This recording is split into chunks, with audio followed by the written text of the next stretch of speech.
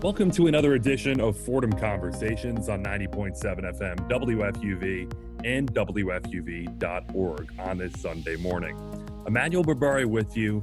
Just came off another impeachment trial in this country, and President Trump made history, only president to be impeached twice, but also the only president to be acquitted twice in the United States Senate. And to many objective observers, the one aspect of the entire process that was apparent, we knew the outcome essentially before the proceedings, before the evidence came forth. And many would argue that had to do with the constitutionality argument. Many would argue that had to do with the hyper-partisan nature of the country we live in right now. You go into an impeachment trial, which is a sacred aspect of the Constitution, and we essentially knew the outcome from the outset. Happy to have John Davenport back on the show today. Fordham philosophy professor, penning several op-eds about the pressing political issues that in some ways are plaguing the country, in some ways present massive opportunity for growth and for prosperity. He's been with me a couple episodes running now, and he has some thoughts on potential impeachment reforms and a general reaction to what transpired and how that underscores the need for growth past this hyperpartisanship in the country. Happy to have John Davenport back on Fordham Conversations. How closely did it mirror other impeachment processes you've seen throughout history? Well, it's really different, I think, than the other three that people think of. In the case of Nixon, he resigned before being impeached, but probably would have been impeached if he chose not to do that and tried to hang on. The record in the Senate was more strongly against Trump than in the case of the Clinton impeachment over, a sexual affair with an intern, which seems, I have to say, comparatively minor next to what happened on January 6th and everything that led up to it.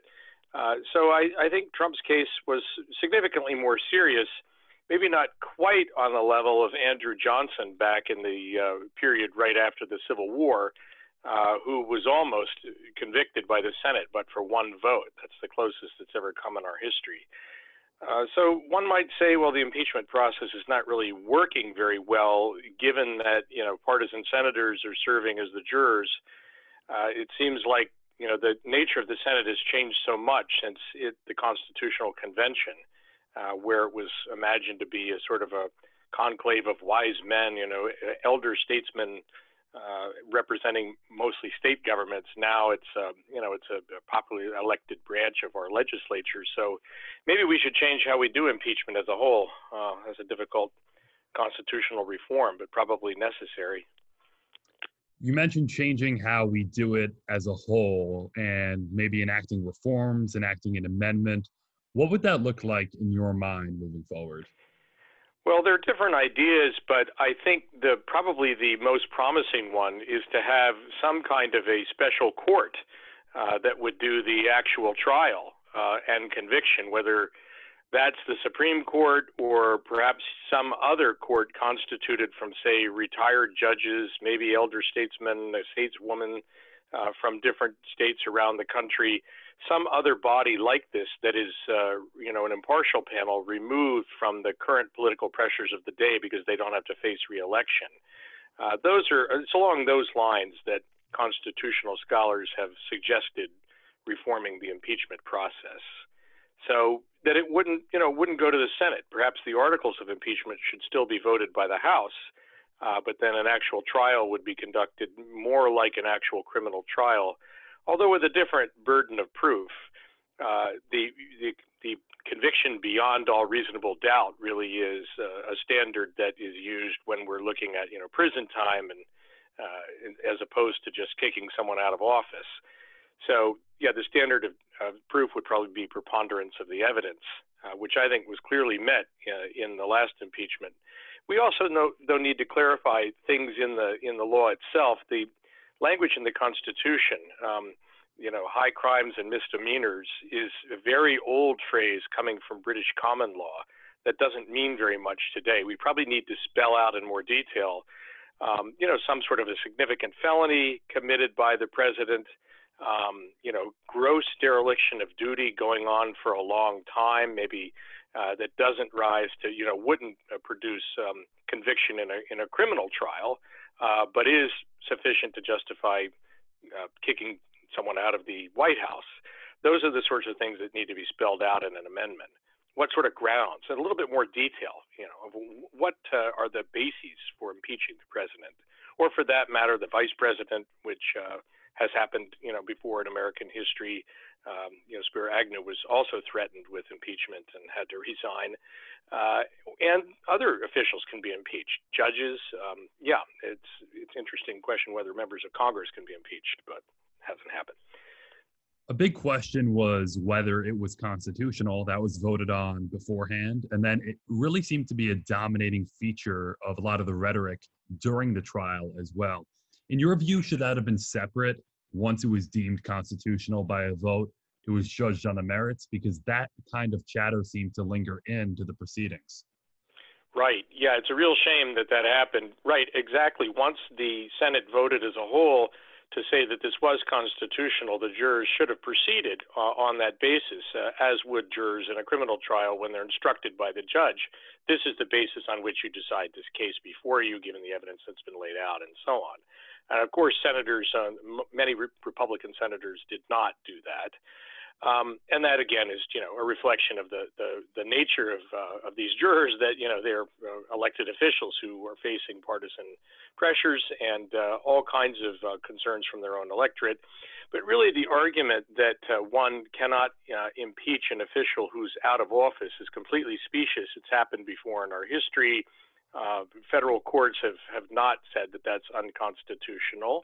And as was pointed out during the recent impeachment process, if that were in fact the standard, it would mean that a president late in his or her term could do all kinds of crazy things, under the immunity of office, and face no repercussions for that. Not be, for example, banned from running for public office again in the United States, which would have been the result of conviction in this kind of trial. Moreover, as a number of people have pointed out, the Senate, when still under the majority control of Mitch McConnell and the Republicans, decided not to proceed with impeachment trial in the Senate in January, when Trump was still in office. So it's kind of crazy to say, well, we don't want to do this in January, and then in February turn around and say, well, this is unconstitutional because we didn't do it in January. I mean, that just looks completely hypocritical. But the more important point for constitutional reform going forward is that the amendment changing the impeachment process should specify that people can be impeached even though they're no longer currently holding office. And in that case, the impeachment would mean just what it says in the current Constitution, that they can't run again for office in the United States.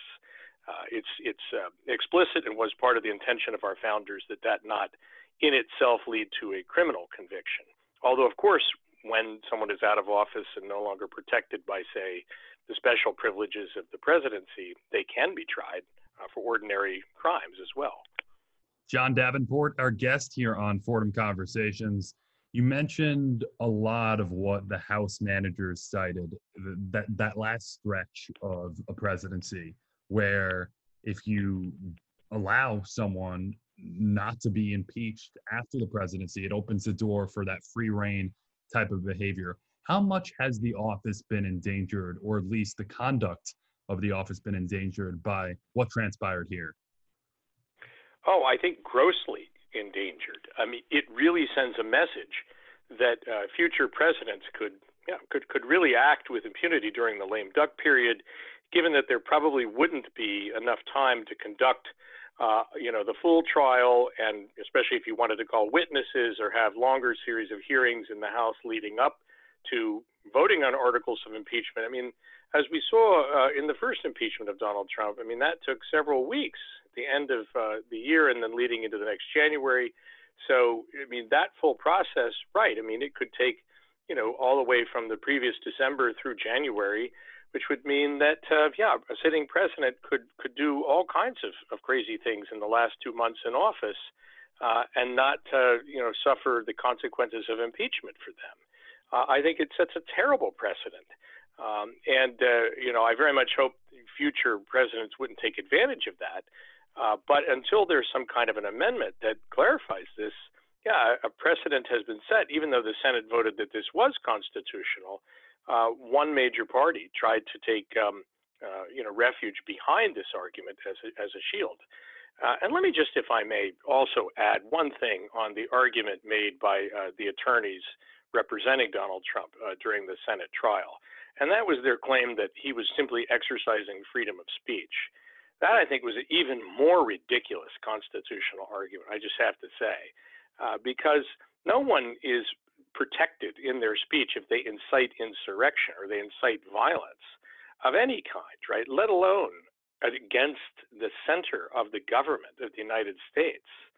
I mean, that's really, there's no chance that the Supreme Court or any other federal court would find that kind of thing protected speech. Now, if he were just saying, I don't agree with the results of the election, I think it shouldn't be certified, all those sorts of arguments may be specious. The claims of, widespread voter fraud going into the millions, that's all protected speech for sure. But someone acting in an official capacity, especially in such a high office, inciting people to violence, they could argue that's not what he said, that was only implied, but they didn't make that argument. They tried to say basically that you could, say anything of that kind, even if he was suggesting the overthrow of the Capitol building, that would be protected speech, which is just absurd on its face. That was a really embarrassing argument. Now the question becomes, was insurrection incited? Because the Capitol was stormed, it was attempted, and the speech was directly connected to it. But at that point, it becomes, was that speech that was implied to send those violent supporters into the Capitol inciting insurrection? What does that come down to in your mind?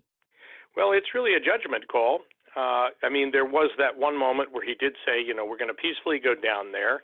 But there were a number of other suggestions and tweets suggesting that, he was actually suggesting that they tried to stop the process. So it's more of an implied, a case where it's an implied incitement. That's exactly the kind of thing that a jury in an actual criminal trial would have to weigh. Did the person know how their speech would be interpreted, what people would read into it, right? How it would be received. And it's I think there's a lot of evidence that Trump knew exactly how it would be received. He may not have expected that they could actually get into the Capitol building. Who knows? He might have been surprised by that. But then there's also the evidence that he didn't try to reach out immediately and say, oh, no, that's not what I meant. Please stop. Go back. Do not try to break into the Capitol building and threaten the lives of members of Congress. And who knows, what would have happened if different people within the mob that got into the Capitol building actually did manage to confront or get hold of different members of Congress. I want to believe in my heart that they wouldn't have done them any violence, but it does seem possible that at least in some cases they might have tried that. So that really, goes beyond just a kind of a general attack on the government and at the very heart of our democracy, to these more particular threats to individual members of Congress, especially those, like say AOC or, who stand out, or Mitt Romney on the Republican side, who might have been recognized and called a traitor by people invading the Capitol. I think it was incitement to violence.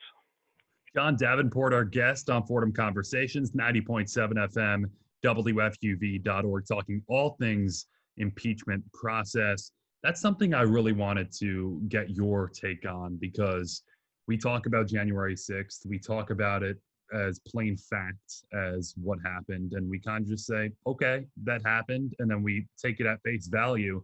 But in an alternate set of events, you mentioned congressmen and women getting taken hold of, the vice president getting potentially kidnapped or something of that nature. What do you think would have been different about this impeachment process or the preceding events of electoral certification had someone like Vice President Pence been harmed? I think yeah, in that case, if someone had actually been killed or harmed, or say that the vice president was taken hostage for some period of time, it seems more likely to me that more Republicans would have voted for impeachment. Even then, if no one was actually killed, I wonder whether you would have gotten 17 Republicans. But yes, I think you're exactly right. The conversation would be very different. I'm still, I wouldn't wish harm on anyone. I'm glad that didn't happen, even though it might have led to, a more kind of fundamental public discussion and a more serious moment of reckoning in Congress. Still not worth the price of someone being in that kind of danger, including Mike Pence.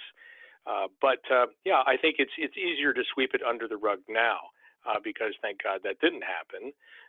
But it's just a reflection of the extreme partisan nature of American politics that's always been increasing, as we've discussed in a couple prior interviews. And so it's really a deep symptom of that. I think Democrats are now in a position, unfortunately, where they really do have to focus on things like the COVID relief bill, maybe an infrastructure bill, other things coming up this year. And that's apparently what the Biden administration is trying to do. But the feeling really was, and I'm sure that's why they went forward with impeachment, knowing they would probably, not win the Senate vote, because you can't just allow this to go completely with impunity without some kind of consequences.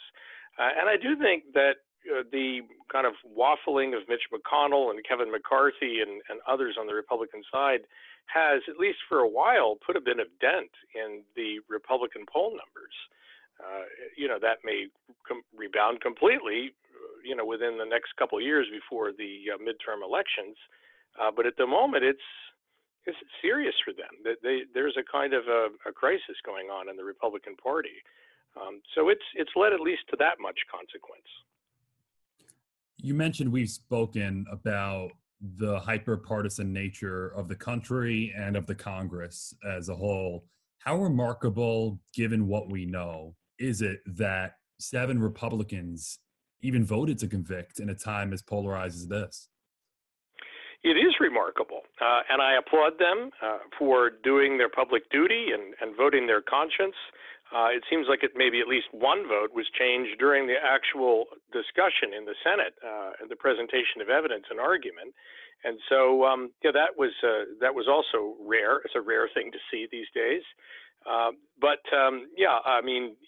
think in many cases they were people who are, not running for reelection, which just goes again to show how different it might be if you had a completely impartial jury that wasn't mostly, people expecting to run for reelection in the Senate. And they definitely made a strong public statement. And to that extent, the outcome doesn't feel quite as simply partisan as it did, say, in the case of Bill Clinton, who I have to say also showed at least some chagrin, some embarrassment, although not sort of technically admitting fault. So the circumstances were very different back then. It is really a sign of the times. I remember those discussions during Bill Clinton's impeachment when, people who were still on Fox News at much younger age were railing and how awful, the moral fiber of the United States being dragged into the gutter by this president. And I mean, it was a serious thing, but I mean, it's not even 1% as serious as what happened on January 6th. When you look ahead at what impeachment is and what it will be moving forward, you referenced Nixon before. He was a person who resigned and then was offered a pardon. What factor does the pardon play in what occurs with impeachment moving forward? Well, the pardon in Nixon's case was really against to try to, create a kind of a blanket, a wall of protection against criminal indictment, which I think otherwise would have followed in Nixon's case. As it's pretty clear, he encouraged people to break into the Watergate Hotel and the office of the opposing party. So, basically breaking into their campaign headquarters, as was kind of done by Russia in the 2016 election instead. But that is really one of the major issues. Should the president be able to pardon someone for crimes for which they've not yet been indicted.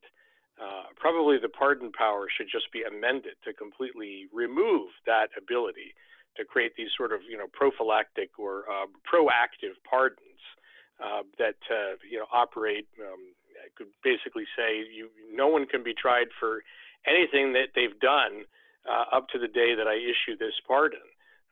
And so I think in the case of President Ford pardoning Nixon, he arguably was doing that with the hope that it would help the country move on and, not drag out the divisiveness. The Watergate publicity had been consuming the nation for months, and there was at that time, more of a will on both parties to try to get things done and work together. And so things were not quite as divided as they are in our time. So he may have, had good intentions in doing that. But I think it, definitely cost him re-election, and it was it ended up being more divisive than he expected.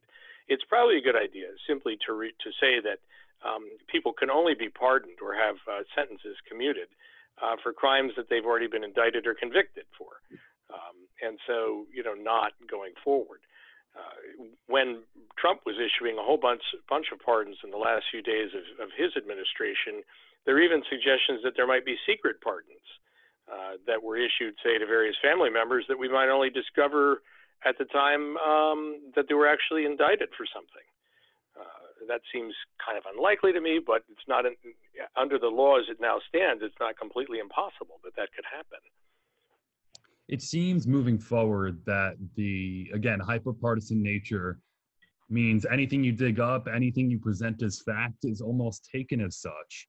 And then you can run with a lot of things that wouldn't necessarily be agreed upon in previous times. So the notion of impeaching President Biden or Vice President Harris has been tossed around and actually floated mainstream in the recent days. How partisan can the impeachment process become to the extent that it's just weaponized and no longer becomes an actual constitutional proceeding that it was intended to be? Right. I mean, that is, precisely why the founders required these high threshold, right? A 2/3 of the Senate to convict. And so one might argue that maybe that should require, a little bit more stronger supermajority in the House in order to even indict. That is another possibility that could be included in an amendment. But in fairness, even when Trump first came into office, there were a couple people, at least, saying the next day, "Let's impeach him." This always seems to happen in recent times. The too many people within our country don't think of the impeachment with quite the gravity and the seriousness that it demands. Throwing it around just as a political weapon is not what was intended, right? That's not how the impeachment clause is meant to function in our system of government. It's meant to be there for accountability, to show that no one's above the law. The president is not a king or queen, and this is how our Constitution, makes that explicit. It's not meant to be something that you just use against any official, president, vice president, whoever, from the opposite party, just because you don't like them or you don't like their policies. So, yeah, we need to change also kind of, citizen education on this. We need a lot more civics education in our high school, probably a national standard, so that everyone understands these essential parts of our government. I think that would mitigate some of what we're seeing these days. But maybe we also need to think about the old fair and balanced standard that the FCC used to have, and maybe even extending that to cable news, so that there's some kind of responsibility on the part of these mass media organizations, that especially if they reach many millions of people on television, for checking what they're saying. And of course, you're going to have opinion pieces, some of which will be wild, but without these kind of series of gross lies, that are used to justify extreme measures like impeachment. John, appreciate the insight, great discussion, and look forward to talking about more pressing issues with you moving forward. Thank you so much. Big thanks to John Davenport for joining the show. Once again, a lot of great thoughts about ways the process could be reformed, ways impeachment could be restored to the level of care it needs to be. And he'll continue to provide insight for us on the wide-ranging issues the country faces politically and beyond. If you missed any of today's interview, you can go to WFUV.org to catch the full conversation. For this week's edition of Fordham Conversations and John Davenport, Emmanuel Berbari with you. We'll talk to you next week.